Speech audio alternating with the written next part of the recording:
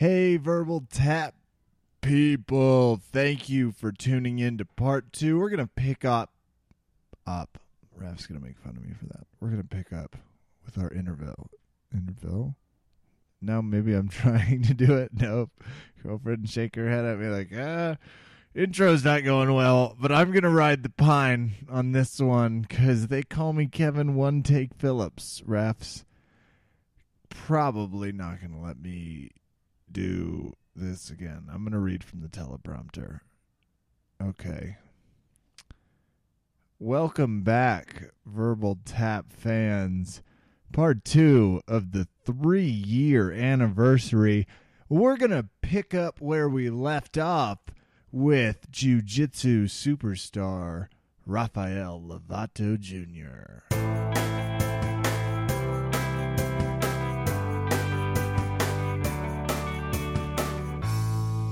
Rafael, I'm always curious in terms of physical conditioning because you're big on that and you're big on physical conditioning correctly. Do you change your physical conditioning for MMA, and in what ways specifically? Yeah, sure. So, what I was saying is I'm just so fortunate and thankful to have an amazing strength and conditioning coach, what I feel is, world class.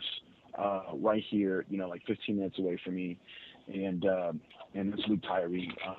I've been working with him for over 4 years now, and he's constantly learning and getting better and traveling and training with other coaches and applying new techniques and new things to training, and he's learning about my body and what I need, and so I feel like his coaching for me and everything that we're doing is always getting better. And, for me, it's really important for a lot of reasons. I don't just do the physical training, the strength and conditioning to just get in shape for tournaments. I'm doing it to try to make my body better, to avoid injury and make myself healthier and more flexible and be able to find strength and new ranges and, the mobility aspects of it, and that's his whole philosophy. He has an amazing approach.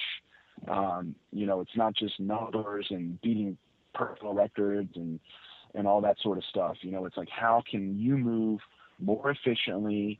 How can you find more strength in certain positions, and how can you control your body better and get more mobile and more flexible and all the things that are just perfect for what we do, and so I make it, a big part of my training, for the health aspects of it. And then also because, the majority of my training I do here at home, and it's with my guys where, my technical ability can allow me to relax a little bit at certain times, you know what I mean? And so to get that real physical push where I'm breathing hard, where I'm tired, where I'm dead, I got to go to the gym. I got to have Luke, push me for that. And Beat so, you up. Yeah, yeah. This is why we see you running up so many hills. In a smart way, though. Yeah. In a very smart way. Strategically. He plugs in the recovery sessions. He listens to my body. That's the first thing he asks me every day. How do you feel? You know what I mean? Like, yeah. Okay, here's what we're going to do. And so it's perfect. It's amazing. But, for MMA, it's a lot different because, I'm used to the majority of the matches I do being at least 10 minutes. And so a lot of the conditioning work that I do is more for like, endurance to go for a longer amount of time. I was going to say, because sometimes those 10 minutes is like 8 matches, though. It's like 8 10-minute rounds. Yeah. Exactly. And so he designed it, totally specific for what I have going on.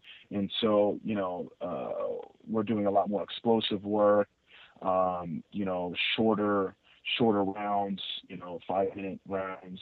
And, we work a lot on the shoulders. We're always training the legs. But, the grueling wrestling aspects of MMA, being against the cage and the striking and everything, you know, the upper body is more affected in MMA. And so, you know, we're doing a lot of the shoulder work and also keeping my range of motion, my flexibility as well, because, you know, I was still dealing with my injury. And so, you know, making sure that my shoulders were getting stronger, but also staying loose, you know, and not getting too tight in my neck and my back and everything else. You know, so I'm doing a lot of Indian clubs, you know, a lot of Indian clubs and just different work for my shoulders and things like that. You know, I do a lot of kettlebells. Some of the things are always the same, you know. I have a lot of work on the row machine, the Airdyne bike. You know, but he designs it. I just do what he tells me to do. I'm not, you know, I can't say exactly, you know, here's what you need to do. You know what I mean? He makes it specific for everybody, and I just follow his program. I do what he says. That's it on everything. I train the way he train, and I eat what he tells me to eat. No, and I mean, you know, it seems to have paid off very nicely. You know, I mean, this weird world of cardio, it's just strange to me. So when you speak of it, I understand it. I've heard of it, but it's like a unicorn. I've never really seen one. You know, Raphael, I would be remiss if I didn't ask about Jared Dopp and his performance at ADCC. I mean, I know you touched on it a little bit, and I think not enough credit can be given to him, but can we at least come to this point now where we can say if they don't invite him again after this, like what, like it's just the funniest thing in the world. The meme that we put up that got some attention was after he ended up taking second, we ended up putting a meme and it wasn't even a lot of work. It was literally just putting, oh, and they almost didn't invite this guy. Yeah. That's not even a joke. It's just truth. I tried to tell everybody. I tried to tell him, you know, before the competition, you know, it was like, look, as a purple belt, he was in the top 4. Now, this time, he's a threat to win it. He's going to win it. You know what I mean? He can win it. And I believed in him 100%. You know, he trained, you know, I mean, I can't say every day because Dopp's in school and he has an internship with Boeing and blah, blah, blah, blah. I mean, Dopp is literally a genius. I'm not saying that to be nice. The guy is a very special human. If this was, you know, hundreds of years ago, I mean, he would be a Viking conqueror. You know what I mean? He literally would be. He's a physical specimen and he's a genius, you know. You know, I've known he was something special ever since the first time he came to my school when he was, you know, a blue belt like 4 years ago. And you know, his ability to learn and understand the technical aspects of jiu-jitsu for a guy his size and his physical capabilities is incredible. You know, everyone that I've ever seen that has his sort of strength and explosiveness and size, they always rely on that and they put that first and then sprinkle a little technique in there, you know, afterwards. You know what I mean? Yeah. Dopp puts the tech first. He learns, he studies, he has questions. He always is trying to be better as well. He's very, very humble, as you guys know, extremely humble. You know, I mean, he was beating some of the world's best, you know, when he was still like a blue purple belt, you know, and you know, that is something where I've seen many people get too cocky and you know, start to let the attitude and the ego get in their way, and then they never reach their full potential. And Dopp has always been humble. He's gone into tournaments and, you know, double golded and things like that. And the first thing he comes up to the mat and says to me after his match, like literally walks right over to me and he'll say, man, I messed up on that position. I messed up here. I messed up there. I shouldn't have done that. I shouldn't have done, you know. And he's like critiquing himself and thinking about how he can be better right away. You know, I mean, literally right after his match when he won and like no one even does anything to him. You know what I mean? Yeah. And so, you know, he's, you know, he's an amazing athlete, a really great person. You know, he's now, I was so proud. Like I fought my MMA fight on Friday, and then that Monday, we did a real special thing in my academy. I taught a special class. The mat was packed. I think there was like 60, 70 people there, and it was kind of like a disguise. It's like, I want everyone here. We're going to celebrate my fight. I'm going to teach a special class. Da, da, da, da, da. And then I promoted 3 of my longtime students, guys that I'm extremely close with, guys that I've been around for a long time. Adop was a sort of an exception to that, because he moved up the ranks very quickly. Why? But Dop, another one of my students, Shiloh Roberts, and another one, Jesse Sunderman. I promoted 3 new black belts all on the same night. That was just like 6 weeks ago, and it was a really amazing night, and I was very proud of each and every one of them.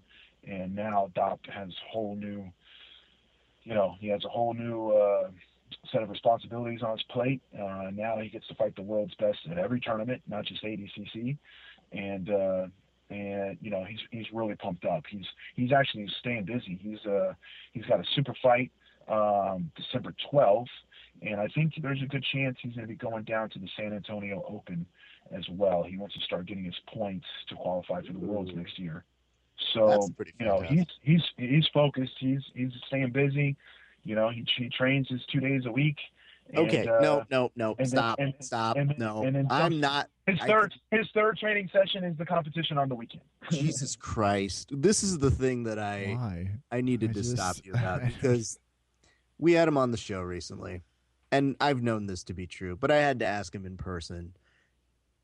The not training a million times a week, the very training 2-3 times a week, and being world championship level. Do you understand? Maybe you do. Maybe you have some sympathy. Not fair. It is what it is, guys. But here's the deal. I might have even had this conversation with you on your podcast before at some point. I've talked about before, what are you doing when you train? Are you in class just going through the motions? Letting the instructor, everything he says kind of go in your ear and out the other? Do you ask questions every night that you're on the mat? Do you deeply analyze every training that you do and come back with questions and things to work on for the next training session?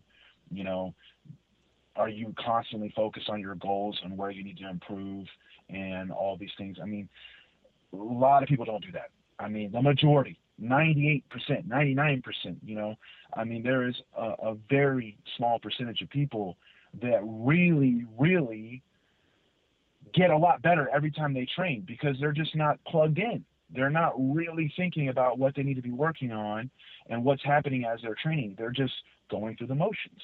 They're letting, everyone else kind of do the talking and the work for them. And they're not really, doing it themselves. They're not analyzing what's happening and coming in with a real plan and, doing the drilling and doing, rounds with everybody, Doc, he did have a full year where he was working at the academy and he was training every day. Okay. So there was a year when he was a purple belt where he trained like he would think he trained.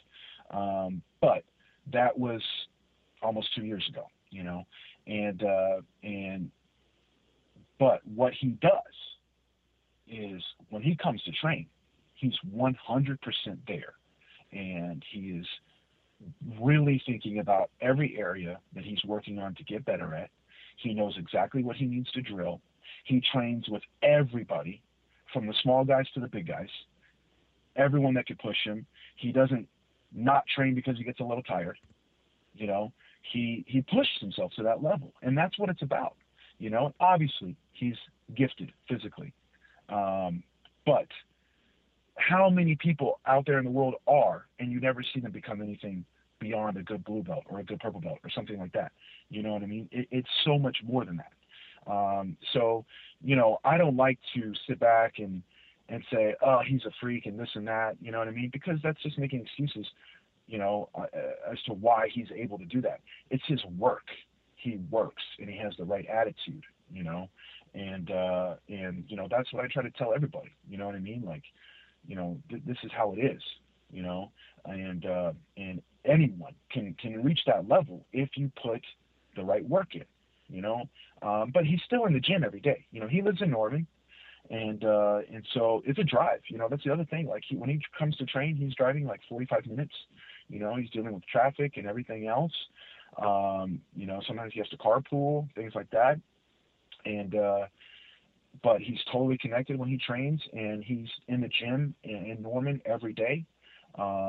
He's studying video. He's plugged in. He's completely plugged in. So his one training session is the equivalent to, a week or 2 weeks for everybody else. Damn your resounding amount of insurmountable evidence. Listen, I just want to complain to him because I feel like that's what I'm supposed to do. However, we love the guy. We think the world of him. I actually had the chance to run into him at Nogi Worlds, and at which point he was telling me he's starting to do a little bit more seminar work. And much like you're mentioning here, he was just kind of like, I don't know, maybe seminars, I guess. And I was like, what's there a maybe about? You don't think people want to learn what you do? Like, you put on a seminar, people want to learn. I want to learn exactly what you're teaching out there. And he's just like, oh, okay. And lo and behold, today I see he's putting out one of his first seminars.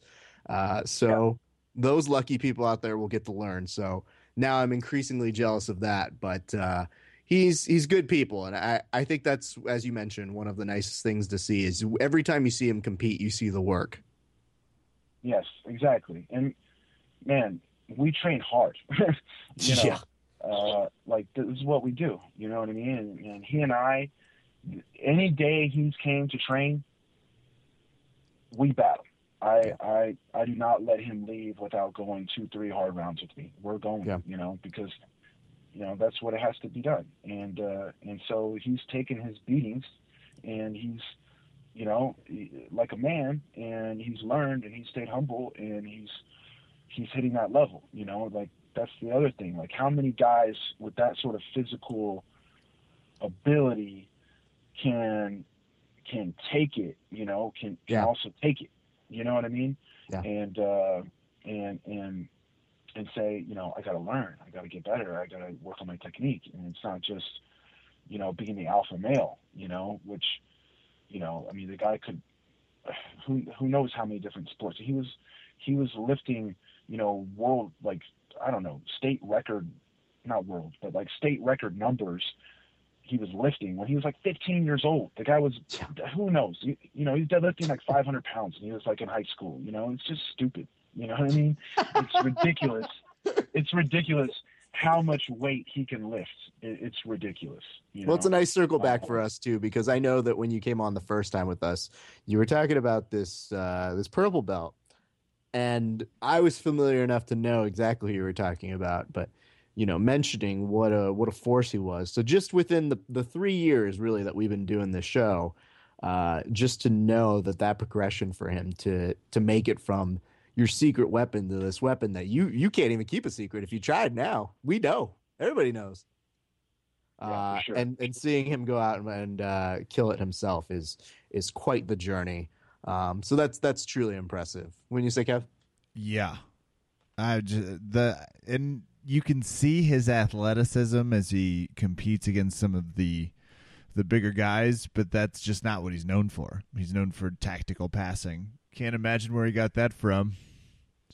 Yeah, I like to think he has a pretty good, you know what I mean? yeah, he's got a pretty good passing game. And we have to. Why are you going to Italy?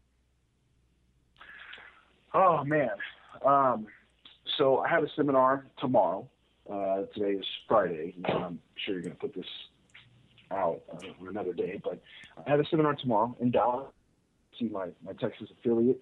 Got some really good guys down there coming up. You want to talk about up and comers and people that you're going to be hearing about in the future. I'm not going to say too much, but I'm going to tell you I have a small purple belt that you guys will definitely be knowing a lot about. Ooh. He's already you hear that teasing us. I was just gonna say, year 5 mark the when we're calendar around. date because Yep. it. Guys, the last time I said that, I was pretty right? So, No lie, yeah. I'm giving you another heads up that I have a young kid. He's only 19. He's a Pluma purple belt. He's still putting things together, but he recently won the National Pro in Houston with me as well. He won the lightweight purple absolute, which was under 170, and he is only 135 pounds. And so he'll be going to Abu Dhabi with me as well. But I have a team down there that's doing really great work, and he's down there, and they come up a lot and train. Here in Oklahoma City, obviously. But I'm doing a seminar there tomorrow, which I thought I was going to be already there or talking to you guys while I was on my way there. But as you know, my life is a little crazy, and I got 2 behind to make it there tonight. So I'm going in the morning, and then Sunday I'm flying from there to Italy. And for me, going to Italy is purely for a getaway vacation. Nice. Going there with my wife and my parents. So I'm taking my mom and my dad. It's kind of like a Christmas present thing. And Italy is arguably my favorite country. Don't get me wrong. I love where I live. I'm just talking about No. Where I'm in, as far as I'm jealous. color me interested in the food and wine. Yeah, You will be- Italy is beautiful. The culture, the food, everything about it, amazing. I love it. I try to visit there every chance I can. And, going back to my injury and everything that I learned, it was like I need to take more time to do a trip every now and then that doesn't involve a tournament or seminar or training and things like that. And a lot of times I'm constantly working, constantly training and doing this and that, and I don't get to spend enough time with my parents, my father. And so I surprised them after my fight. I said, hey, what do you guys think? Let's go to Italy. And they got super happy and excited. And so, that's what we're doing. And so we're going next week over Thanksgiving. Just my academy will be closed, so it's a little easier for me to travel. And, I'm going there for vacation, man. I'm going to take them to a couple of my favorite places that I've already visited. And then they're going to have a few days where it's just my parents, and I'll have a few days where it's just my wife and I. And so we have like a family vacation, and then we also have our own little private time as well. Okay. I hear the words vacation. First of all, what is that? Second of all, I have to ask an important question here, and I think this is going to be indicative of vacation. Is there going to be... Yep. So our Guy's fact. That's Uh-huh. that's the question. His dad's going, and as we know, black belt, train himself. He is in. Oh, I do have one seminar Okay. in Milan where I'm flying into. I have a buddy there, and I do have one seminar with him. But the rest of the trip, I do not have any other seminar scheduled. I'm taking my gi because I have some friends out there, just in case we decide we want to go hit the mat, roll, train, or someone wants to do a private lesson or something. I could be available. There you go. I'll be in Florence. I will be in Siena. And then I'm going to Sicily as well, but I'm definitely not training Sicily because I need, a little bit of no training. But hey, on this vacation, if I don't train for a few days, it's going to be okay. Hey, there it is. I'm not going to feel guilty. Nice. Well, good for you too, Italy. Oh, that sounds amazing. That just sounds really good right now. To get away from the U.S. My for a few name, weeks. my last name is Italian, and man, when they say it, and it doesn't sound any better. No lie. Well, Rafael, we appreciate your time as always. We wanted to have you on as a special 3-year We love talking to you, and it's always interesting, and you're always evolving. And anyone that wants to find you, Lovato BJJ, you can find him in Oklahoma City if you want to go train. Bureau Association for those roots. But you do a ton of great online work, so I encourage people to go and check out Lovato's website. He does the best videos, just really strategically driven and nicely orchestrated. And you can see Jared Dobbs' beautiful face, some Raider that have been some of your training partners over the past in those, which are always great. So majorly appreciated, and we cannot thank you enough for swinging by the podcast this evening.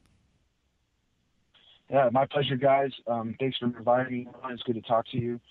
I'll just say, like you said, if anyone out there, wants to connect with me or, like to follow me and, if you're in business with that, honestly, the best place is just to look at my Facebook page, my fan page. You can find that, at lovatojuniorfans.com or just search it on Facebook.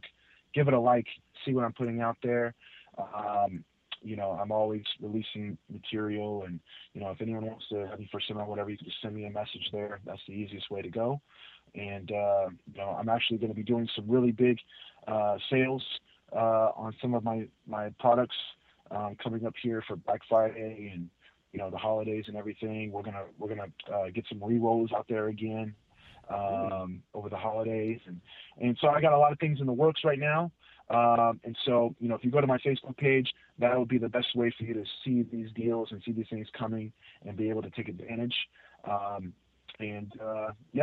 guess that's about it, guys. Thanks for having me on.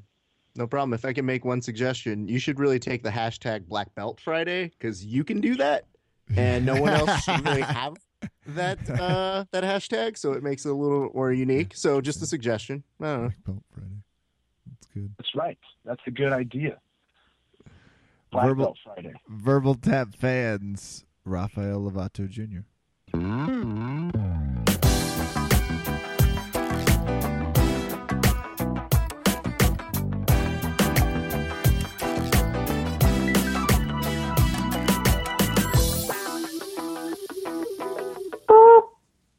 Hey guys, it's New York Rick, one of the fan favorites, one of your favorites.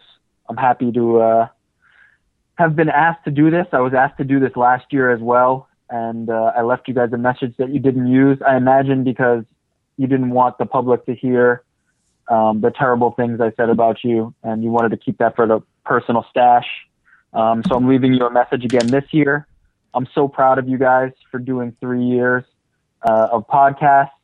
On and off. It's not like you guys bring us a podcast every week like I do on the MMA Hour. Whoa. Hold on. We do. Wait. Hold on. Kev, it was a great idea that you made sure that we could hear these as they were being dropped in live. I'm telling you, this is good stuff. As I was saying, 3 years, it's a really great milestone. For some people, when it's about half as long as we've been doing it on the MMA Hour, it's, Hey, Raph, can we come up with a cool excuse for why we left out Eric Jackman's? Because my incompetence doesn't seem quite painful enough for a New Yorker. I mean, I don't know. It sounds like a double win for me because we can both blame your incompetence and the fact that whatever he left wasn't that great. But we should also talk about the fact, was he on those episodes that were early? Does he get to count the episodes he wasn't on? And so when you guys bring us, the most mediocre content out there in the worlds of jiu-jitsu and MMA, and you successfully completed 3 years of completely average podcasting, it truly is, a shining achievement, and I couldn't be prouder to have been on at least a few of those mediocre episodes. For a T-shirt, we can put that last bit. He doesn't know that because he's too busy just leaving a message and not hearing us. So. Obviously, with a tremendous timing, by the way. Absolutely. It's nice when they take pauses that perfectly line up. You know what it is? It's because he's reading from a script. Oh, this is definitely his moment in the rap battle when he's about to choke. Obviously, if you were watching the movie 8 Mile, which I believe we've referenced before with Eric. Sorry, guys. I just woke up during this message. I've kept falling asleep because you guys are so boring, and I've been remembering that as I've been leaving this. I'm going to try and stay awake just for the rest of this message, which is congratulations on 3 years. It's been okay. It's been all right. And you guys you guys do good stuff. All right, Eric. I might Jig get is it's up. been You're okay. on my list. It's We been all all do. right tattooed Yeah. on me. It's not bad. It's, you know what I mean? It's the exact same words my dad said to me when I turned 18. But hey, Eric, obviously you're on the line and we can yell at you now. So how have you been? I've been good. It's been a minute since I spoke to you guys, but I've been all right. Been trudging along, and I see you guys have continued to put out episodes, so I'm happy about that. Oh, thank you. Thank you. With What's some of going my on? favorite luminaries in the BJJ and MMA community. Now, you were talking about this earlier today that somebody was going nuts. I think on your Twitter, you said somebody on the MMA Hour was going nuts. What was the thing about that? I don't get to listen to you all that often because I'm working like a real kid job. But anyway, what were you guys talking about that was going off? I don't even know. Did I say Why that? would you tweet out that of which you do not know? Oh, yes. Kimbo Slice. Kimbo Slice was going bananas on the show today, dropping I believe the show's first N-word and then doing it maybe 25 to 30 more times. No. So it was quite an adventure today. So let me ask you this: how nervous do you get after the first N-word bomb? Follow-up question. You know what? How nervous do you get after the 25th? So after the first, I said, "Ooh, maybe we're gonna have to bleep that."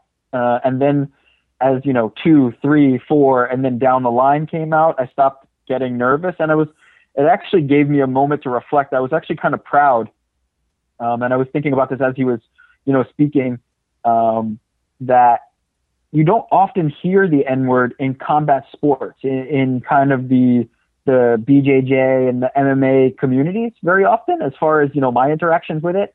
And I just thought, I'm kind of proud of that, that we are in a community that's kind of frowned upon to use that kind of terminology, especially when I think it's kind of a common thing for other sports. You don't often hear it. And it took me hearing it to be like, whoa, you don't really hear that a lot. So I thank Kimbo Slice. Not only was that one of the realest interviews we've ever had, but it gave me a moment to reflect on how happy and proud I am to be a part of a community that's racially sensitive. Let me see if I can hear that right. The MMA Hour, proud to break ground with the use of the N-word, and happy, parentheses. I just wanted to make sure, because you left such a glowing message about you guys. I just wanted to make sure our audience is, all caught up there. I think you encapsulated it nicely. Oh, you won't. And the thing is, I have to imagine in my head, how much is Ariel freaking out? Because it seems like that has to just throw him off a little bit. I'm sure it threw him off the first time, especially the way he delivered it with such enthusiasm. I can tell you for a fact, I don't often buy MMA beef. I don't often believe the hype when it comes to selling a fight, but I truly believe that Kimbo Slice wants to bury Zada 5000. And I mean bury,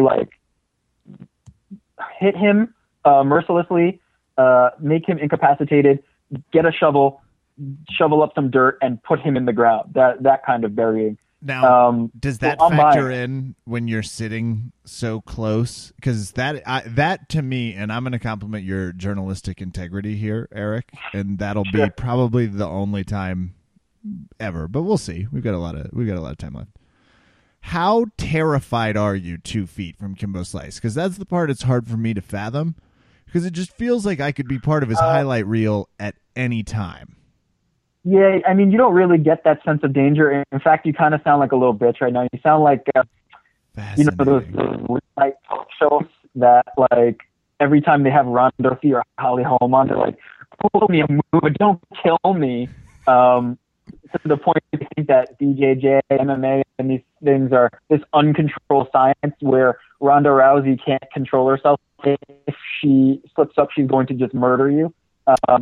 So it's very technical and nuanced sport and technique, and likely no bodily is actually going to come of anybody. So the answer is, when you're dealing with these athletes, you're not really that nervous unless you've said something to greatly disturb them. And now our counterpart Ariel Helwani has, let's just say, possibly done that at times where you would think that people would be upset with him, and he has the balls to stand, 5 feet from them or most of the time closer and stick the microphone in their face. So I give him a lot of credit there. Two comments. Hold on, because my words just got a little parsed. Are you standing by the comment that Ronda Rousey and Kimbo Slice are at the same pedigree of professional athletics?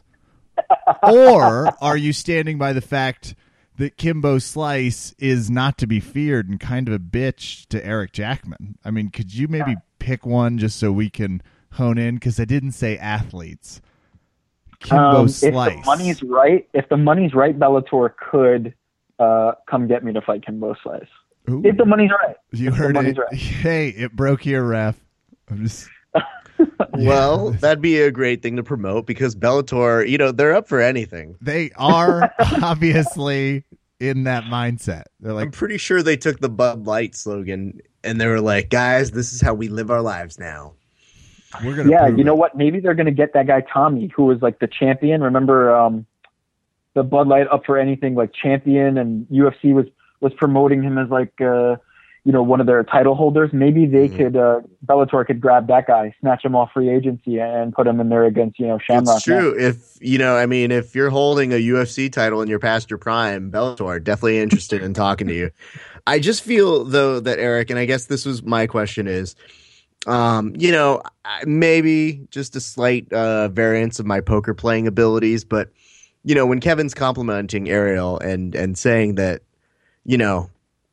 he sees that journalistic integrity, and you're saying something to the fact that, he can stand there and look the guy in the face. Do you ever notice he blinks more though when he gets really nervous? Because that's my poker tell with him, I think. I actually haven't noticed that, but I'm going to be on the lookout for it now. Well, you should, because he's got those Bambi eyes.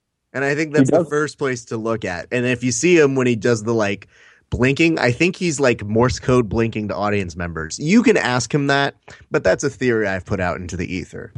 You know what? I've noticed that may have been something you could easily notice maybe in his first interviews. But these days, Casey, his videographer, the great EKC over at MMA Fighting, he gets really tight on the fighters, and you barely even see Ariel these days. He's mostly, asking the question and shoving the mic in there. But maybe I'm going to go back to the archives and check it out. Some of the old classics, like Marcus Brimage talking about how he likes to take down fat girls.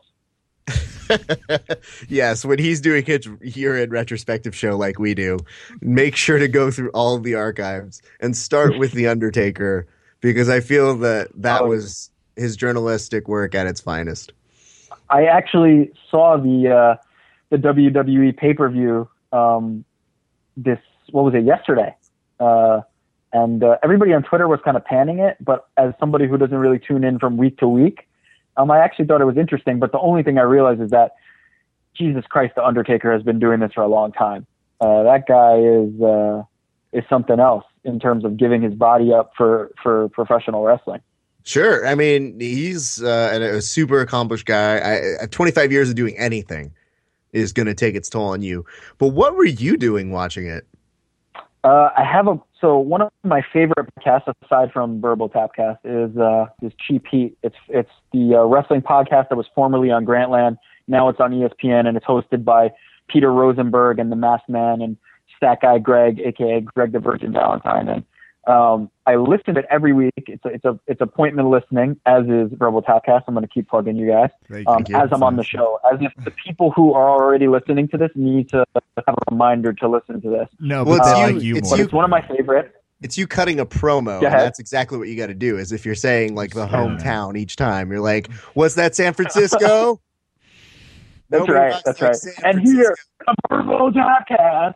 I'm doing my Stone Cold Steve. How was that? That was good. This one's a little bit better.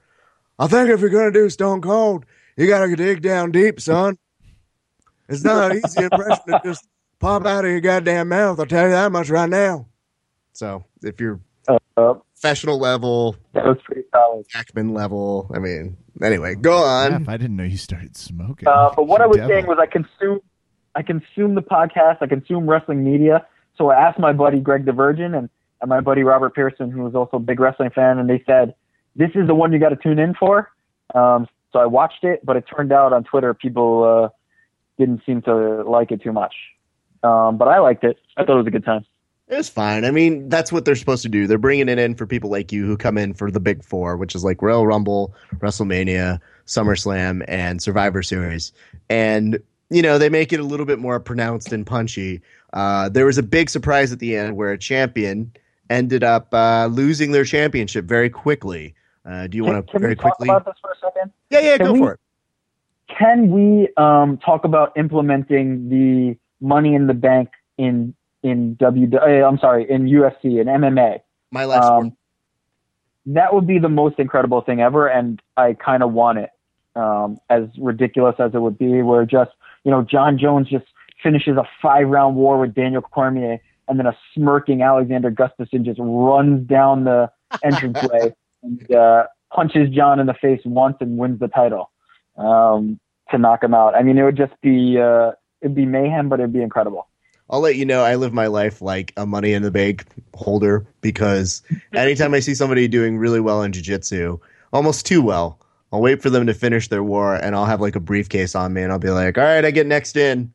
And they'll be like, really? And I'll be like, yeah, no, you're good. You're what? You only had a 20-minute war? Nah, you're fine.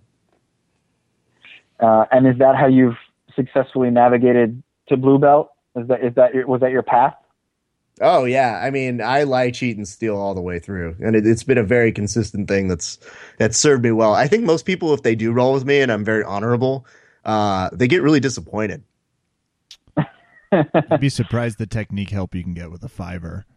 We've been talking about a lot of rules because we also are big into the tag team jiu-jitsu match, equally as entertaining, the tag team MMA match. Wait, is the tag team jiu-jitsu match something you guys conceived, or is that an actual thing? That's us. We want it bad. Okay. I mean, have we asked maybe 35 top-level jiu-jitsu fighters to consider it at their next tournament? Yes. And more importantly, did Flow Grappling brand 2 fighters to fight the Meow Brothers this weekend? Not individual, because it was 2 individual matches, but because they couldn't tell which Meow Brother was which. They literally just grouped them as one, like a package deal. Which we have argued is the only way to process them for Absolutely. a long time. And then they said their opponents as them versus the Meow Brothers for 2 different matches. And I was like, wait, are we getting close to tag team jiu-jitsu like I've always wanted? Mm-hmm. I'm okay with it, and I think my boys out here in New York, Gary Tonin and Eddie Cummings, would be a formidable duo in tag team jiu-jitsu and doubles jiu-jitsu. No lie, Gary was trying to give me shit all day yesterday, and I think he left us a voice message here, so yeah. No, he he's didn't say his name. He's fully in. Although I will say, because I told him, how does voicemail work, Gary? It's not a cell phone. We can't see who called. I will say this though, Kev. This is all 100% accurate. I texted Gary, and he has footage of me and him rolling somewhere. And I asked him, I was like, you said it on the podcast. When do I ever get to see it? And in true Gary Tonin fashion, he's like, oh, I think I lost it. And I was like, how do you lose? You told me you had it. Why would you? Okay, whatever. I was like, all right, fine. He goes, we'll just have to make another one now. And I was like, okay, but next time I get a tag team partner. Gary Tonin, no lie, says, well, Raph, normally when I do something tag team, it involves 2 girls. But for you, I'll make an exception. To which I responded, Gary, that's never happened once ever in your life. Stop lying. Wow, that was startlingly good, Gary, right there. I'm impressed. It's not bad. The easy part is making him sound ridiculous.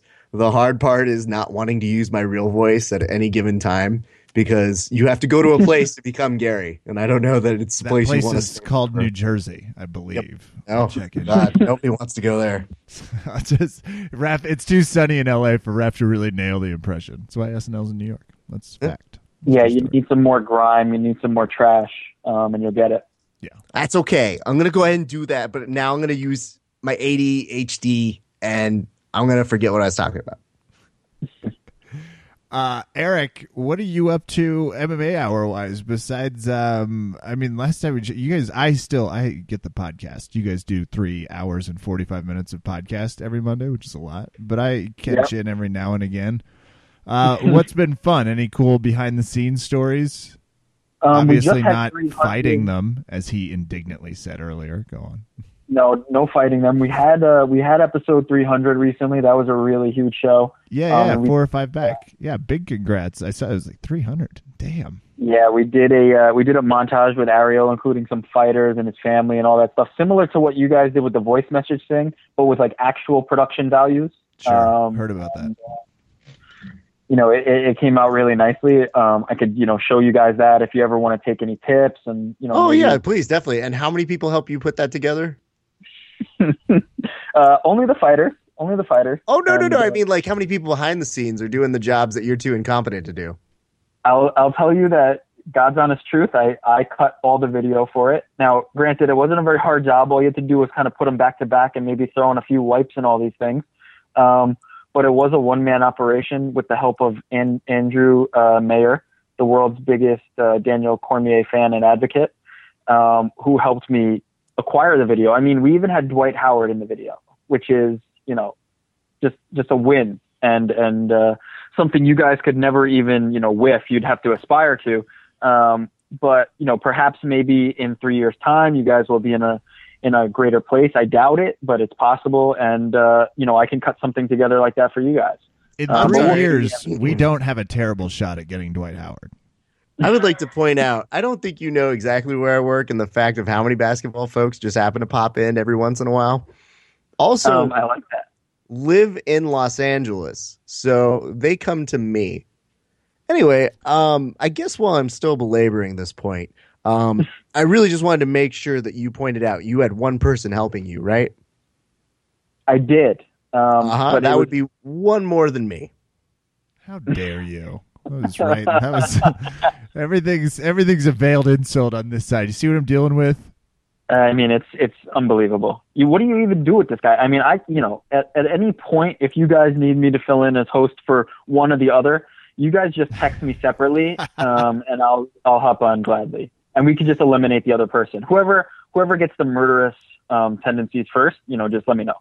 I think we both know who that is. You might be joking, but I'm pretty lazy. Like, I'll get a cold and you'll get a text. It's just like, just not feeling it. If you don't, And hey, if you don't mind calling Joanna Jędrzejczyk, that'd be great too. Just so we'll connect numbers after this. Check. Raf goes the opposite. I take all the help I can get. Because things like forgetting your voicemail happened, and for the record, I am prepared to apologize for that. That's okay. It's better. Let the anticipation build. I'm sure the people who are, familiar with me from the podcast are, they were dying and they couldn't wait to hear from me. And then when they didn't get it, they were disappointed. And now, almost a year later, they're thinking, finally, the king has arrived. And we finally get to hear from the most important man in combat sports. And that would be myself. And you can hear 3 hours and 45 minutes every Monday, 1 p.m., the MMA Minute, hosted by at New York Rick. Ariel does the MMA 7.5 minutes, and some of the producers do the whole hour. I forget how it works, but tune in. Yeah, that was it. That was pretty close. Yeah, I was surprised you let me get that accurate. far after the first. I've screwed up titles worse, but it's a pretty good one to remember. It's good stuff. You guys have everybody fighting from the UFC or on the MMA Hour. You can catch Mr. Jackman all over Twitter at New York Rick. And guys, maybe show him some positivity in the WWE world. Sounds like he was a little rattled. So let's get some good texts. I would love that. I would love to get some wrestling fans on there. Before I go, I wanted to talk about the fact that I got shut down on the Instagram, commenting on Instagram. I'm flipping through the feed and I see, Verbal Podcast posted this clip, celebrating, how many years you guys have been doing it, and it's a great accomplishment. And there's this clip from Glory 10 with Joe Schilling, who I know is, one of your guys' favorites and a regular.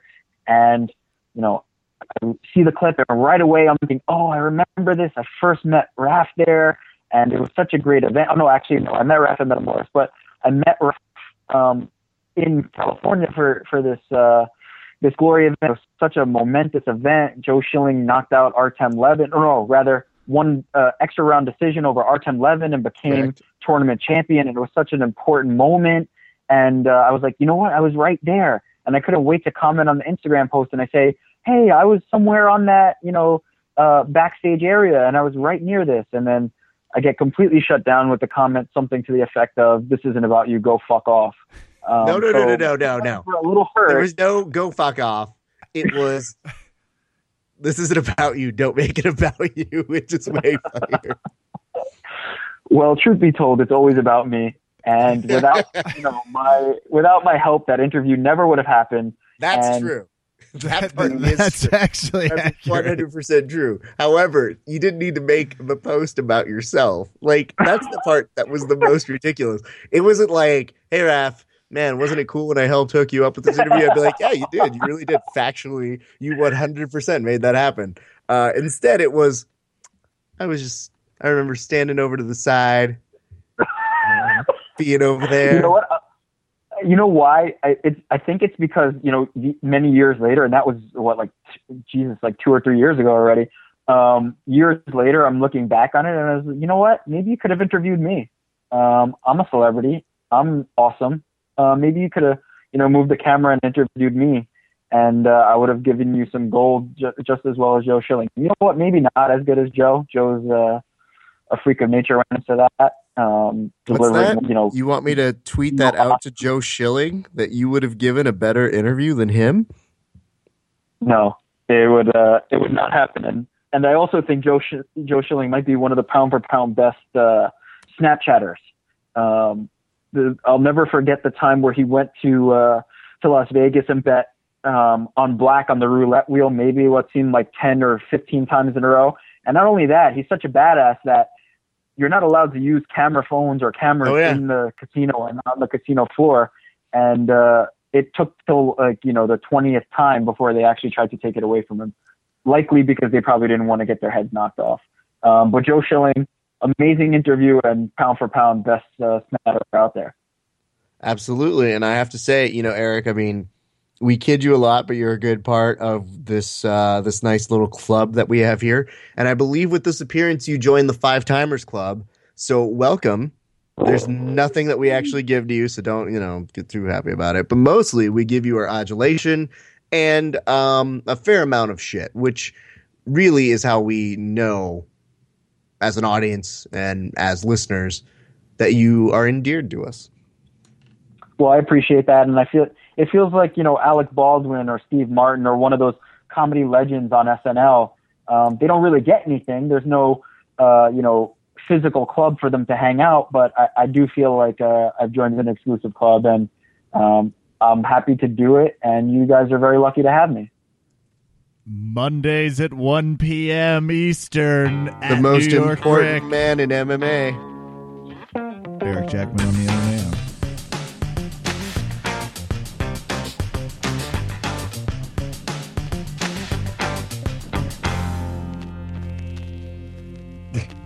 The Verbal Tap fans, it's 3 years, Raph.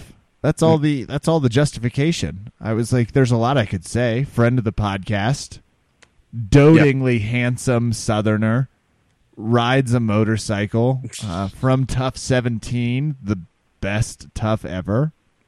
And frankly, can't wait till they release that with one of the UFC goes or whatever's going to happen. Bubba. The menace, he can't. Your redneckishness immediately. He's got to start talking. Bubba, welcome to the Bubba. How are you, sir? I'm good. I'm sorry to interrupt like that. No, that's just please. kind of my thing, I guess. That's what we love about you. I was like, I'm not going to sit here and take this shit. I'm talking. How are you? You are still fighting, of course, because I think you're going to be Bubba, like 88. I can't let Kevin go on this fast without doing this because I feel like only people who want to identify themselves as rednecks can call themselves rednecks. Like, you may do it. It was a compliment. But you do. I'm No, from Spring Hill, Kansas. Kevin, you can't do that. Yeah, hey, I'm all right with it. It's one of those things where I think we're close enough in the MMA Verbal Tap podcast relationship that we've had over the years to where I can deal with it and just suck it up. Oh, well, I mean, as a gracious host that I am, maybe not my co-host, obviously I'll ask Kevin its question because I have more ethos now. Bubba, obviously you've been fighting, you've been doing a whole bunch of shit, man. How have you been? What have you been up to? Do we want to go from, when was the last time that we actually talked? I think you were on last year's episode. I was starting to do the cataloging, and I was like, shit, it's been a year since we've run into this guy. So, in other words, right after I got hurt is what we're talking about. I think so, man, yeah. Yeah, that's crazy. Okay, so I've actually had 5 fights since then. Yeah, 5. 5 fights this year since I got hurt and everything. So, yeah, that was kind of crazy. I went from injured guy that couldn't get enough money saved up to even pay rent because I used everything I had, and while I was hurt. And I had a few local bikers because I'm into the biker community, things like that now, and it's things that I like to do. They do a lot of good for the community that a lot of people wouldn't realize. MCRC, things like that. They're about their community and they're brothers amongst themselves, and the community is actually a really strong bond and brotherhood no matter what club is there, and it's a really cool thing to be a part of. And they actually had a sister club. They were called the Sisters. Put on a benefit for me to help me get back to a fight camp and have another fight to get back on my feet. So that was really cool. That's rad. Had that done. And, they raised something like $3,500 for me. That paid, paid some, rent bills, things like that, and got me down to Bostos DJJ in Midland, and I got to start training again, and it was real nice. I won a fight at 205. I won 2 fights at 205 back to back. I went down to 195, won a fight, and then I got absolutely robbed and ripped off in a fight, I thought, because of it's a canvas issue is the way I'm going to say it. But, I lost a fight at 185 I finally got back to. And then this last Friday I had the 195 fight. And you also, almost infamously went to jail briefly, as voluntarily, I would add.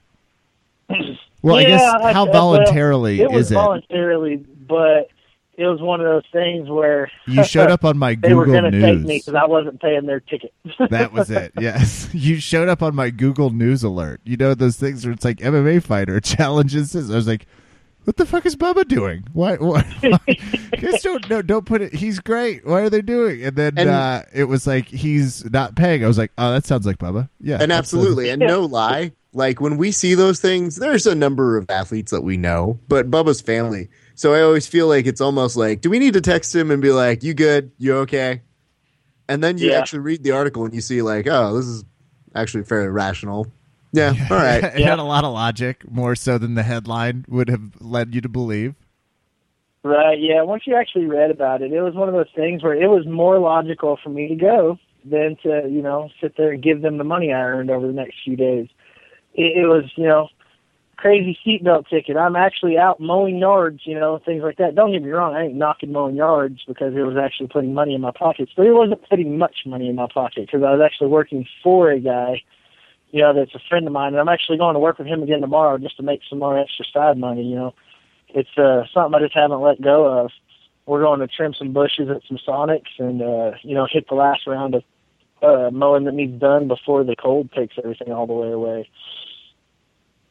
So, but, going to do that, we were going from one yard to another, literally like a 2-block drive, and a cop pulls us over, tells me he's giving me a seatbelt ticket, and I told him how crazy I thought he was, and that I wasn't going to sign his ticket. Well, when I wasn't going to sign his ticket, he was upset, and I told him he needs to pull out his handcuffs because I make less money in a day than where I can sit out and make inside of the jail cell. And he kind of looked at me like, what? I was like, yeah, bro, I'm making about $60 a day average. I was like, I get $100 a day credits. And at that time, it was really weird, too, because I went in, and they were giving 2-for-1s. So I had $150-something ticket by the end of it all, and ended up that I had it was right under $200 is what I owed. And I got 2-for-1 for being in there at that time because they were giving 2-for-1 to try to get a bunch of tickets paid off. So I really just sat 24 hours. Yeah. Got my ticket paid for, saved the actual money that I was the day of, back-breaking crap that I was doing, even though pushing a mower doesn't sound like it's too hard. You stand out there in the 5-degree heat and everything, you're sweating your dogs off. It sucks, and I wasn't going to pay them to do that. I love it. This was also right around the time, to your credit, as you're making a huge statement, when John Oliver released the Chicken Shit Tickets video, and I'm just saying, great timing. It's a fantastic way to jump in. And Bubba, you've the spirit to continue to fight, right? How do you find time to keep the training? Is it just sort of the passion? Because obviously 195, you're still doing it and training. How do you find the time with everything going on? Here's the thing on that, man, is, I had that real last want to make one last run to make it back into the big show or show that I can still do it and I'm still, somebody to be trifled with. And that was what was really pushing me because I made, people are laughing at it and they're like, oh, you got offered this. Well, as soon as that thing came out about the me needing fights and things like that, people were calling me up all over the place going, hey, I'll give you $1,500 to fight. But the thing is, though, they want me to fight a guy that I should be getting $10,000 to fight. And I'm like, y'all are rapists. Yeah. So they were kind of upset when I actually called them out on it. Well, you should be taking anything you can at this point. It's like, yeah, well, let me go in there and look stupid for your guys because I can't actually train for this fight either. Because I have no way to train, but you're going to pay me crap to go in there and fight a guy that's, ready to go do this and paying him correctly. Yeah, go rape somebody else. And that's the way I had a few guys call me up for that. And just basically, oh, you got no heart, things like that. No, I've got plenty of heart. I'm just not as stupid as I was when I was younger. Event promoters not known the world over to be always the fairest people. Oh, yeah. That's a safe assessment. Yeah, but I did. I'm not gonna lie. I did take the right fights. I took. There were a couple of fights that literally I made $1,000, and people were like, "What do you mean you made $1,000?" Yeah, I made $1,000 in that fight, and they're like, "Well, I thought you got paid a lot of money." Yeah, you're high. So, yeah. Well, people are amazed at how much money when I tell them what I've made, and I've had 5 fights this year. They're all so amazed, I literally made more money in this last fight for Bellator than I did the other 4 fights combined. Yeah, which is kind of the way it goes, too. And it's, in a lot of ways, it's almost like your personal curse. And I bet it happens to a lot with people that were on The Ultimate Fighter. Because you sort of get this misconception that you see everyone, and it's like they've had 20 seasons. They've had over 20 seasons. Like and a lot of internationals. It's like the market's just gotten much bigger than it once was in terms of like how many people have cycled through that show. And you especially were one of the people, like, we all really. You obviously were divisive. Well, we loved you. Like, that was, I think a lot of people did too, like, because you weren't boring either. Like, so, and Kev, if I can interject, I think the other thing that happens here, though, is Bubba, is that you've been around the game and you know exactly what you're supposed to get. And on the other side, they also know that there's young kids who just will take anything and they saturate the market down. So not only is there oversaturation, but then you've got these kids who are fighting for pennies, and they make it so that even your most veteran or senior fighters won't make any money because they've lowered the bar that low. Oh yeah, it's crazy. Like I say, because now I've had, including the show and things like that, I've had 43 pro fights now. That's an astronomical number to me, even from whenever I thought what I was going to do when I first started doing this. And, my body is old and beat up compared to, a lot of the younger guys. I'm 32, but I'm an old man in the fight world. I'm pretty ancient. I'm not Dan Henderson or nothing, but shoot, he's 1,000 years old in MMA, and I'm, I still say I'm 158 or something like that. Well, it's hard to tell with your devilish good looks, but go on. Oh yeah, that devilish bald head that it can grow a skullet and everything else, Yeah. That's good stuff. But as this is happening, so tell us, how does this Bellator fight happen? Because, I had texted you when I heard the fight was coming up, and I had seen, I think, just on your Facebook, you were putting out just kind of a real like, hey guys, it's probably going to happen, no big deal. And I just said, I was like, obviously, we always want to chat with you. You let us know what's going on. And right then and there, I was like, Bubba's focused. So, like, I'm going to let him do his thing because he's always going to find a way to chat with us no matter what. Right. But we definitely wanted to know what was up. How did they contact you? What began your training camp? How did that whole process go for you? Whenever I wanted to make that last shot and last run to try to get back to I wanted to get back to the UFC. That's what I wanted to do. And I asked for my release from Bellator. I thought I had another fight or two on there. We had a really big mix-up of what was going on with contracts that I signed before my last fight. I got hurt, the fight contracts beforehand, things like that. So I just asked for a release. It wasn't a big deal. They were like, yeah, no problem. As soon as it got talked through. And so I was, thinking, hey, I'm going to try to get back to the big show, and I should say the biggest show is the way I say it. The Bellator is still a huge show, and it's an honor to be a part of it. But, as a kid and everything like that, the UFC is what I always wanted to be at, and I wanted to, go, hey, to everybody that always said, yo, you didn't make it, you this, that, and the other, you were there, you were gone. I wanted to go, hey, but I made it twice. Can you make it twice? And that was going to be my little, shove in their face. And then I had that little slip up and robbery, it's like I say, it's still my fault in the long run because I'm the one in there fighting, but vinyl canvases and things like that, let's just say I hate them now. If you were to watch that fight and everything, I've never beat up somebody as much as I've beat up the guy that I fought. I had 38 unanswered lefts and still didn't get a stoppage. It's just one of those things, where I felt robbed. So, but so at that point, I'll find somebody. I was pretty down. Yeah, I was pretty down at that point. It's tough too because no, I'm coming to your. I was making a joke, but that's a tough thing to experience, especially on the other side, right? You don't try and leave it to decisions, but there's a difference between a close decision and how those fights end. And I didn't even lose the decision. I fell. And I went into it. I was defending a choke, and then I slid again on the sweat of a mat, and made the choke tighter and got choked. I thought you were saying they stopped. You were looking for the referee stoppage pre. No, yeah, before that. Like I literally had 2 10-8 rounds. My first two. Well, I should say the first one was 10-9, but my second one was a 10-8 for sure. And then I hit that, go to mount him. He slides from under me while I'm mounted. That's slip number one. I stand up, throw a head kick, my foot slides, and I fall all the way on my ass. I almost caught myself twice on one leg, and still both feet went in the air. Yeah. Oh, dude, I was pissed, dude.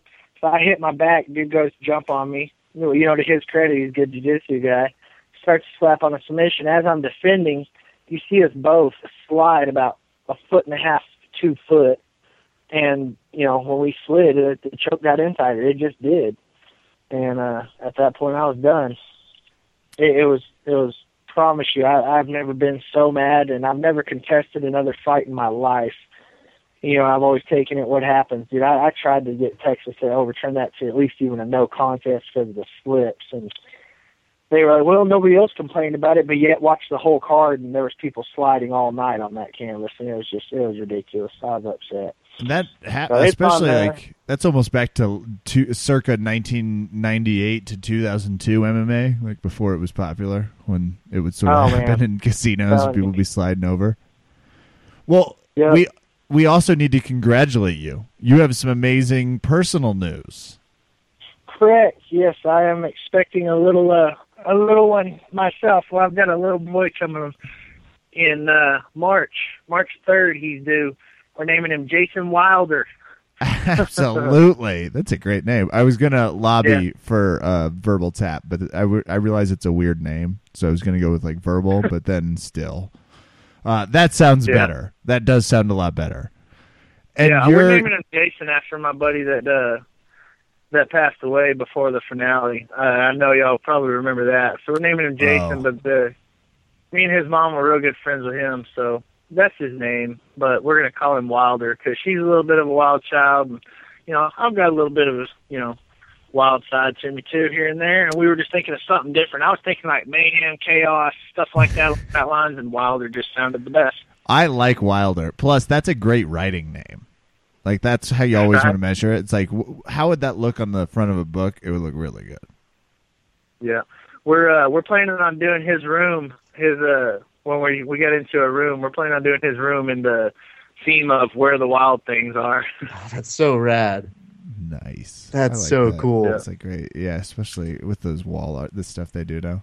So, Bubba, I guess the thing that really interests me at this point is, how does one start to prepare for a fight camp or get into a fight camp upon the news of knowing you're going to be a father again? Like what's going through your mind as that's happening? Because I can barely do one thing at a time, let alone what most people would call another part-time job being added onto their list. It's been factually proven I can't even do one thing at a time. So, yeah, Bubba.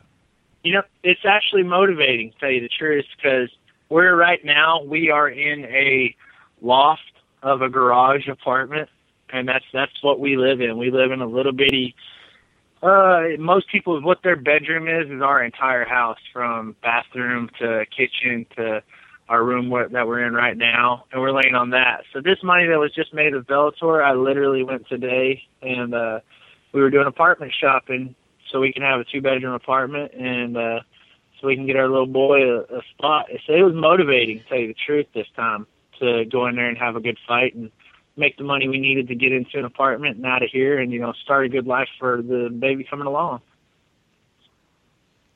Bubba McDaniel. Just going to be juggling fight career, motorcycles, children.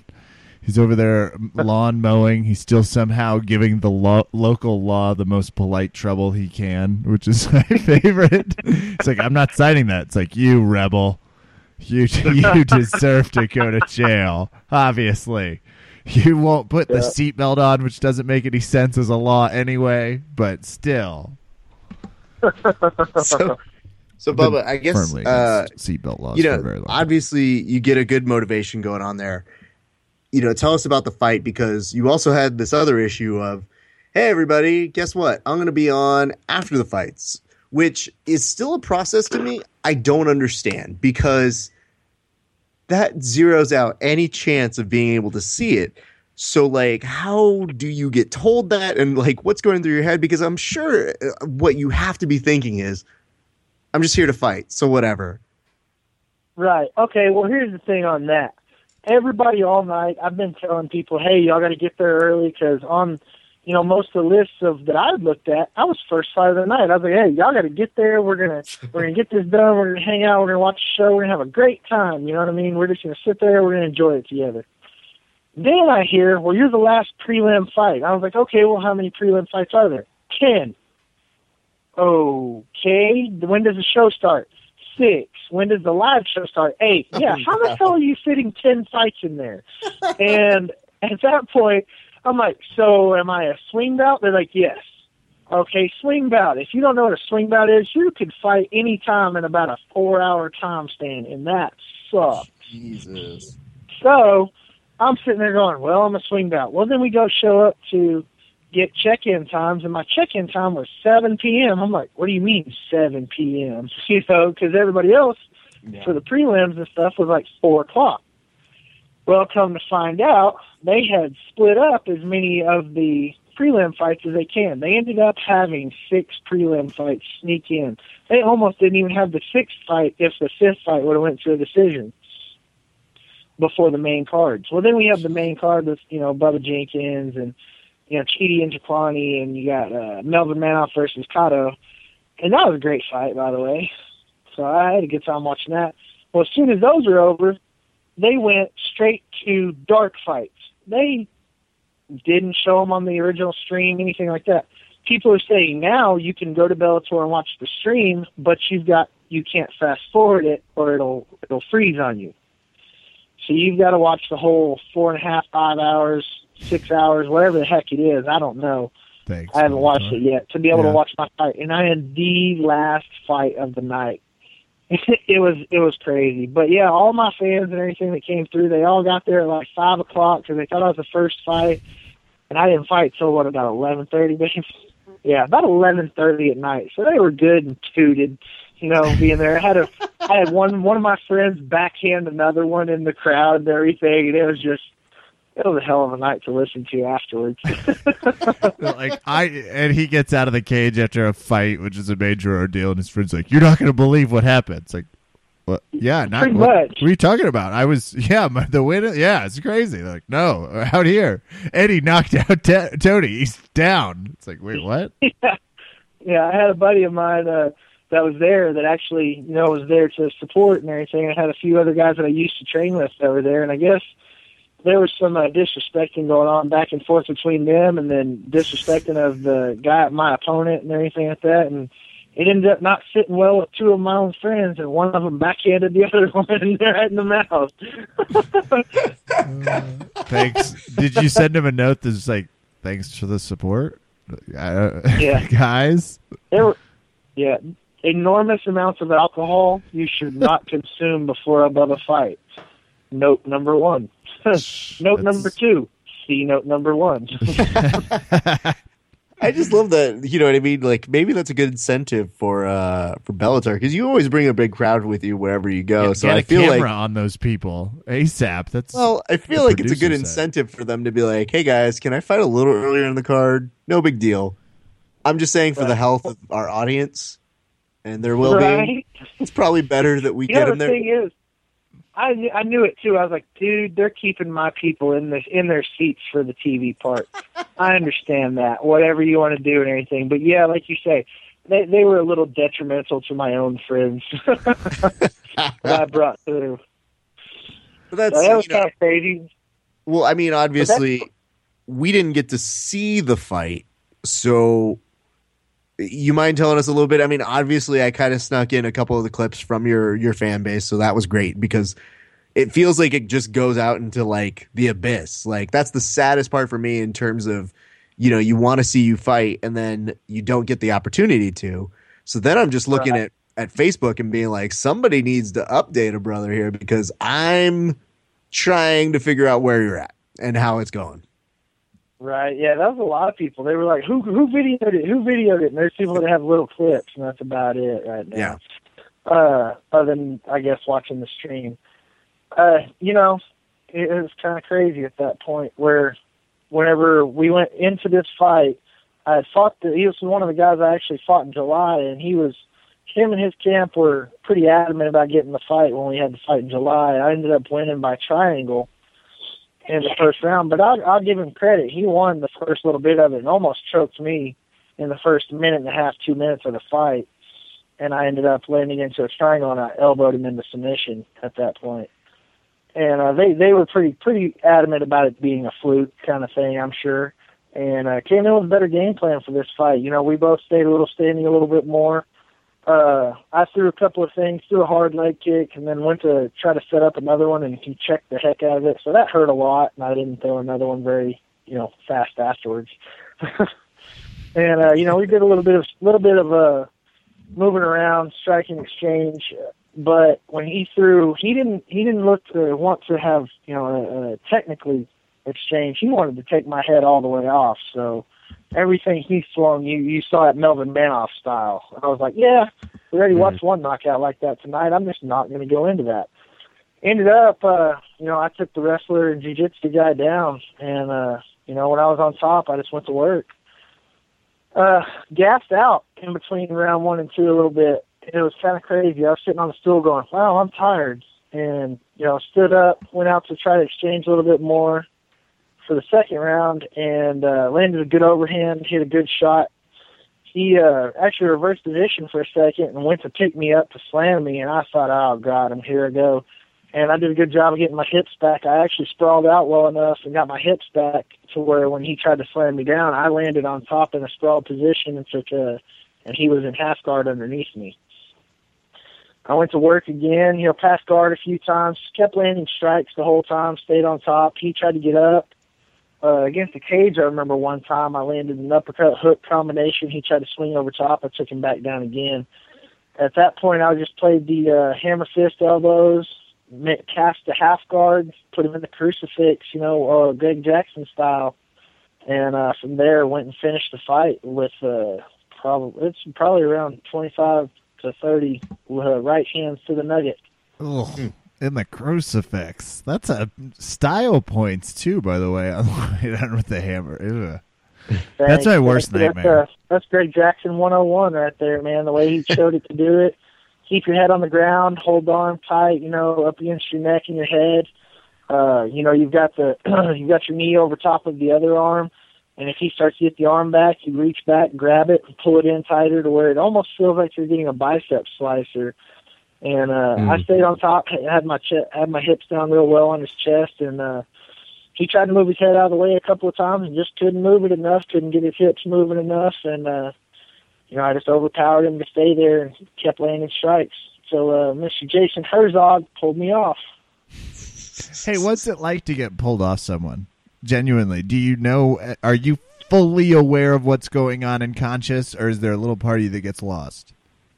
Well, when I was getting pulled off of him this time, I was actually watching Jason to see if he was actually going to do it because I knew I wasn't going anywhere. Oh, really? I remember in other fights, though, with Casey Uscola, when I was in Canada, I was in a different spot at that point because he beat me the hell up in the first round. In the second round, when I came out and I finally got on top and mounted him and I started dropping bombs, I was in that, just mode of bomb on this dude, and whatever I did and I was landing them and I heard the ref say something, it was just like, yeah, you're going down now. Is all I could think, and just kept trying to hurt him as much as I could until the ref stopped it at that point, Okay. It was a really weird thing to be in a different mode at that point. I've had a lot of different feelings and a lot of different endings of fights, and there are ones that you're still it's a euphoric feeling, like you're still in such an adrenaline pumping mode to where you still want to keep hitting them or anything, but like you're in your own head going, okay, stop, and then you get up, but you're still looking around for who you're supposed to be hitting. It's really weird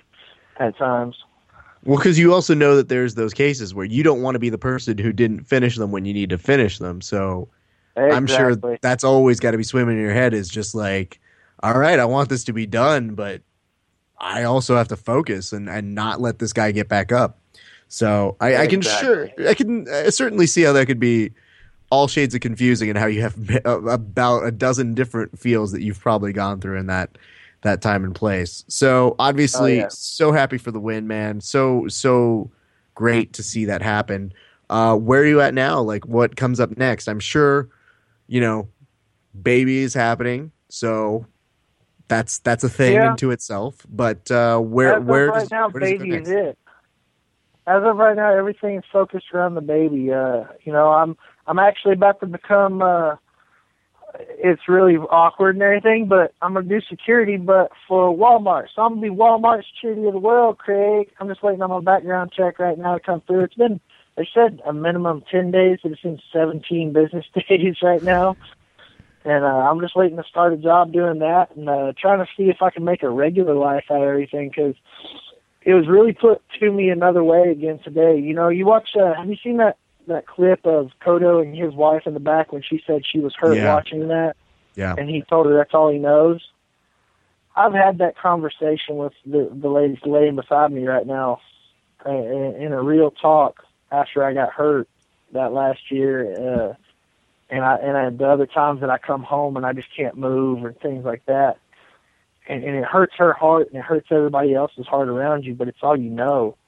So right now I'm trying to find out the new place of where I can fit into the world that might be outside of fighting, and it's a really scary thing to think about, because I really don't know anything else besides security. I don't know anything besides, something that has to do with being a physical person. And I'm getting to the point where I have a broke down body and can't do that so well anymore. So I really need to find my place outside of fighting and in this world, and that's what I really want to try to attempt to do, because I've missed a lot of my other kids growing up, things like that, my other two children, and I don't want to miss anything for this child either. So there's a lot to be thought about. Has retirement come into play again? Quite possibly. I'm not going to say it's out of the realm again for me not to fight again either, because somebody comes with the right money and the right fight, and they give me the right time to train for it, stuff like that. Yeah, there's always that. Yeah, I can do that. But as of right now, another fight in my future isn't even being discussed. All right. Well, Bubba, yeah, y'all are the first ones to get the big news on that. I've talked to other people in little spots of it, but as of right now, like I said, that's the scoop. You're our friend above all. So, absolutely. We want what's best for you.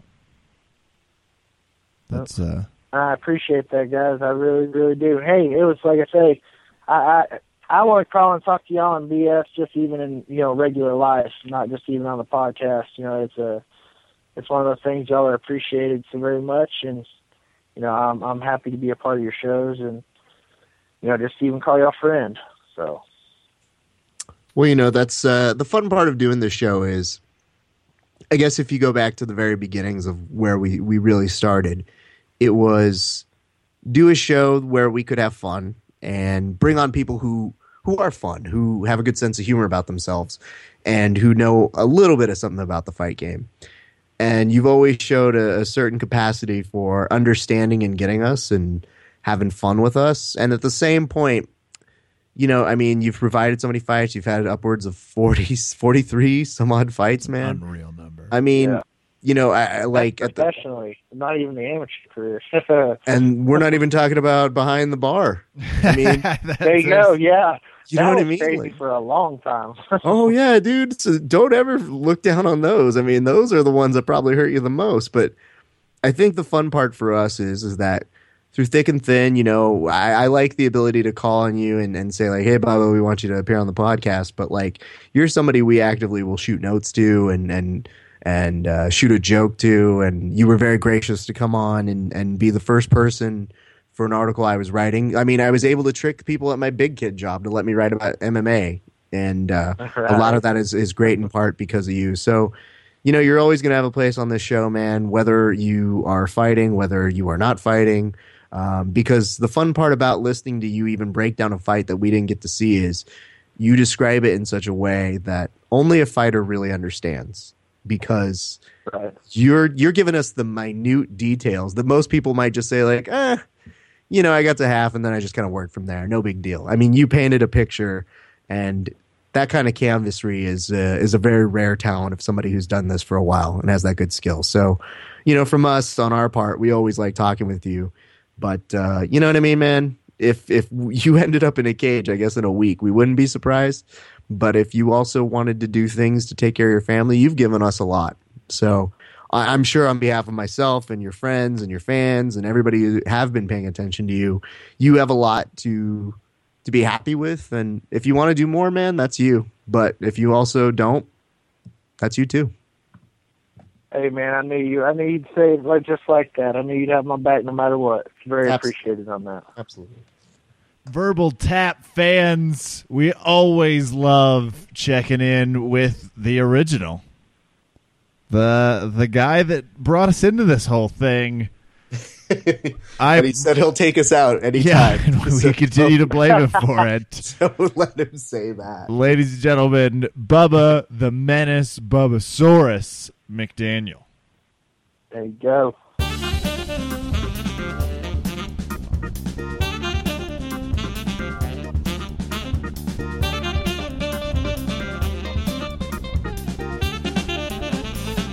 3 years later, we feel younger. We got to talk to all our friends. Rafael Lovato Jr., who's amazing.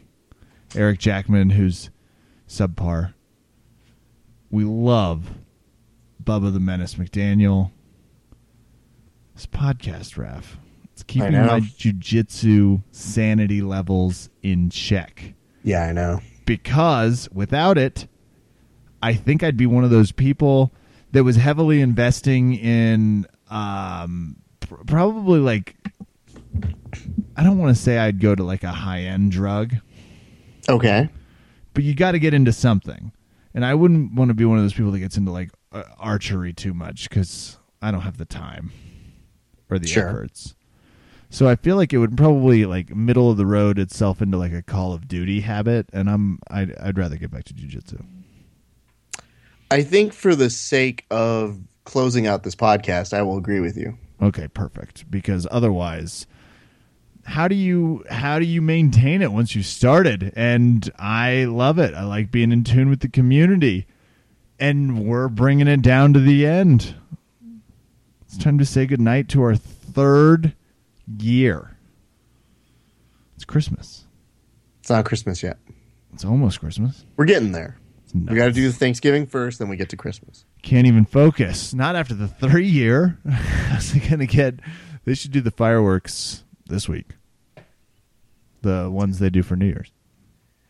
Wow. All right. Well, did you call someone? Here's the thing. I'm just gonna go ahead and take control of this, everybody. You know, the fun part about doing this show for 3 years is that sometimes you just feel a kinship with your audience. You feel like you can talk about anything. I mean, just listen to Kevin. He's talking as if he has known you guys for years, and he is not afraid to smoke out of you in front of you anymore. I mean, time is not a factor. It's not a problem for him, so that's the important thing. But you know, Kev, I guess if you had to really consolidate it, what's one of your favorite memories that you've had over the past 3 years? The Jiu-Jitsu Expo was such a good blast, and interviewing, because you know you expect interviewing to be easy before you start doing it. It always looks like something that's really easy, and then you start doing it. More so in the fight game, and that was like a good boot camp weekend. So I see it as a turning point. So I go back to the JJ Expo, exhausted, because it's also when I found out you did not eat or sleep. You just found out what a work ethic is like, really, is what it was. Call it whatever you want, but Michael Jordan ate and slept. You have work ethic. There's work ethic, and also outside of that, you can continue to work through the night because you don't need rest. I think it's a very well stated fact. I eat very finely. What is one of your favorite memories? I mean, I always go back whenever we do the show to the first show. I always think back to you and I being very kind of like, is this going to work? We should try it out and just see where it goes. And, you know, I've said this story before, but I still think it's really funny that I did the show from the set of The Tonight Show. I just plugged in a microphone and brought my laptop and was essentially doing it from the audience of where the folks sat at Leno. And I just remembered being like 10 minutes into it and going, oh, is this kind of working? Yeah. We work well together for whatever reason. About the time GSP arrived. No, GSP wasn't until a little bit later in the episode. Okay. But I definitely remembered being like, we have two very distinct thoughts on certain things. Like that episode, you were very clearly in the Carlos Condit camp of him winning the fight, and I was in the more, you know, I could see GSP winning. And I think that from those very, very few moments of having that, you could tell that we both respected each other enough to hear the other out, but to also have a lot of fun within the realm of doing a podcast. And I think that's the most important thing, is you have to have fun. Hopefully you guys have fun when you're listening to us banter, and that you recognize that Kevin and I don't actually hate each other. We just really do. And there is still footage of us playing a certain game that we've not forgotten. There is. No, I've never forgotten about that. I still think that's hilarious. There's still footage of us playing a game that I think you guys will enjoy seeing at some point or another. In theory, we invented and are the only two players, with Keenan briefly. Yes. There are some nice indulgences and fun, I guess, suggestions from our folks and our competition to Yeah, tap but I your mean- friends when they're vulnerable. That's all. friends. It's And just- I think it's a nice dynamic. I don't think it's anything different than most people would sneak up and try to kill their friends, choke It's- them unconscious. much like Adam Hunter's eloquent and poetic, nearly tear jerking voicemail, it's the toughness that shows love, which is going to take us to some shout outs. I'm going to start. Huge shout out to John Evans, as we were just chatting about. I was giving him a little bit more credit for that deep half guard move he showed at your wedding, which is another one of the great things that this show has produced. Some really good jiu-jitsu tours for me. Those are my close-up memories. I give the podcast credit for those. Obviously, you're a close affiliation Sure. because of your scheduling. You should still start the Ref Esparza's jiu-jitsu tours in LA. And there are hundreds of people that have been very gracious to us, but I do want to give Bubba a nice special shout out. He was one of the very first to see some talent and say, I want to go talk to those guys some more. We appreciated that. There have been some great people along the way, and Professor Lovato's another one. And we saw him early on. We've obviously been following his fight career because we were obsessed with him. So it's great to chat with those people. And, Raph, I agree. I felt like I could not have seen the fight clear. Carlos Condit had won. Yet, routinely, you have a perspective that is unique and fresh. Could be a little less mean in terms of its general tone, but maybe if it was just funnier, I'd let it slide. And I think 2016 is going to be your year where you start to get some jokes in on this thing. That's going to do it for me. Did you want to tally the amount of money that we have been paid as comedians? No. Okay. I just wanted to make sure one of us knew what it was like to actually be funny. Be paid to be funny. Very different. I've heard. I've never tried. I understand. No. It's Kev, you are adorable. Got You're $20 to stop once. Does that count? Did you really? Well, the show, they really needed to end it, and they were like, hey, we have you scheduled to do 15. Do you mind doing 5? And he was like, I'll just shoot you the difference. Like, not at all. $20 for doing less time. I guess herein lies one of the best parts of the podcast for me is I always feel like Kevin and I have these rich prequel backdrops to our history where I don't know everything about Kevin. And that's the assumption is everybody thinks that we've been friends forever. Like they think we grew up together. And that's not necessarily the case because I met Kevin when we were competing in speech and debate. And that wasn't until late, really, in my competition game. And while most people think you do that in middle school and high school, Raph and I are the cool exception that parlayed it into college and grad school. Got a lot of our college paid for. Damn right. Basically by getting up and talking and doing what we do here. But, you know, I think it's funny because there's so much rich history between the two of us. So when Kevin says stuff like that, I always go, oh, you did that? Is that really true? Comedy's glamorous. $20 to do less time. But I digress. You know, I mean, we're surrounded by so much great talent, so many great friends. Obviously, thanks to everybody who left a voicemail because, you know, we give everybody the opportunity to make fun of us. We don't take ourselves too seriously here. So we always know that people have the opportunity. They have the floor. We give them time to make fun of us. And more often than not, they say really nice things. And it's always kind of surprising and funny and ridiculous. But I think it's a true reflection of the fact that when people end up doing the show with us, sometimes they don't know who we are. Sometimes they do. But they'll finish and they'll be like, anytime you guys want me back on, let me know. And that's the stuff we always get really excited about because off air, they'll say what a great time they had or that they really enjoyed us. And that's always what feels super nice. So to those folks, thank you very much. On the other side, I guess you could say this because, you know, you get those good guest voicemails, but we also have to give credit to people like Andrew Correa, who gave us our website and very instrumental in the very beginnings of Taught me how to Verbal do Tap jiu-jitsu. Dance. Really appreciate it. Let's not put that on him. obviously Kevin's instructor back in Credit DC. where credit's due. It's like, I showed him But- some things. I don't know about taught him. Yeah, he's definitely going to walk very quickly away from that one as the years progress. But, Andrew has always been a friend of the podcast. He always will be. So thanks to him. Our additional thanks to both of our academies. I love the fact that Kevin always was talking about going to DC and training out there with Andrew. For me, it's always been Valley Martial Arts Center, training with the great people there. Obviously, John Budd, our good friend Marcelo. Great people. Super nice. And on the same end, of course, over John Evans's camp at Breakdown Academy, the great people there as well.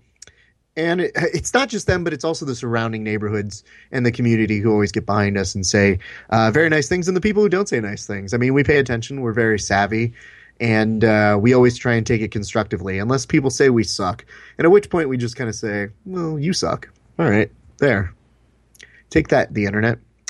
But, it's a blast. And I think if there's anything to be learned of 3 years is you come back and you do it. And I think the fun part for me is I always get just as excited every time we start up a show, because it's a new opportunity to introduce you guys to athletes you may not know, stories you may not know, gyms, academies, peaceful places, all those sorts of things. So hopefully when we're creating that slice of life, we give you a little bit of something new each time. So thank you guys for listening. Obviously, you are a huge part of this. And like I said, every time we get super excited to do this show for you guys, it still feels the same like it did the first time. And we continue with our creed, which is we will keep doing this until it stops being fun. And I think we're a means away from it stopping to be fun. Pop the bubbly. That's going to do it for us tonight. I'm Kevin. Thanks for listening. Good night and happy 3 years.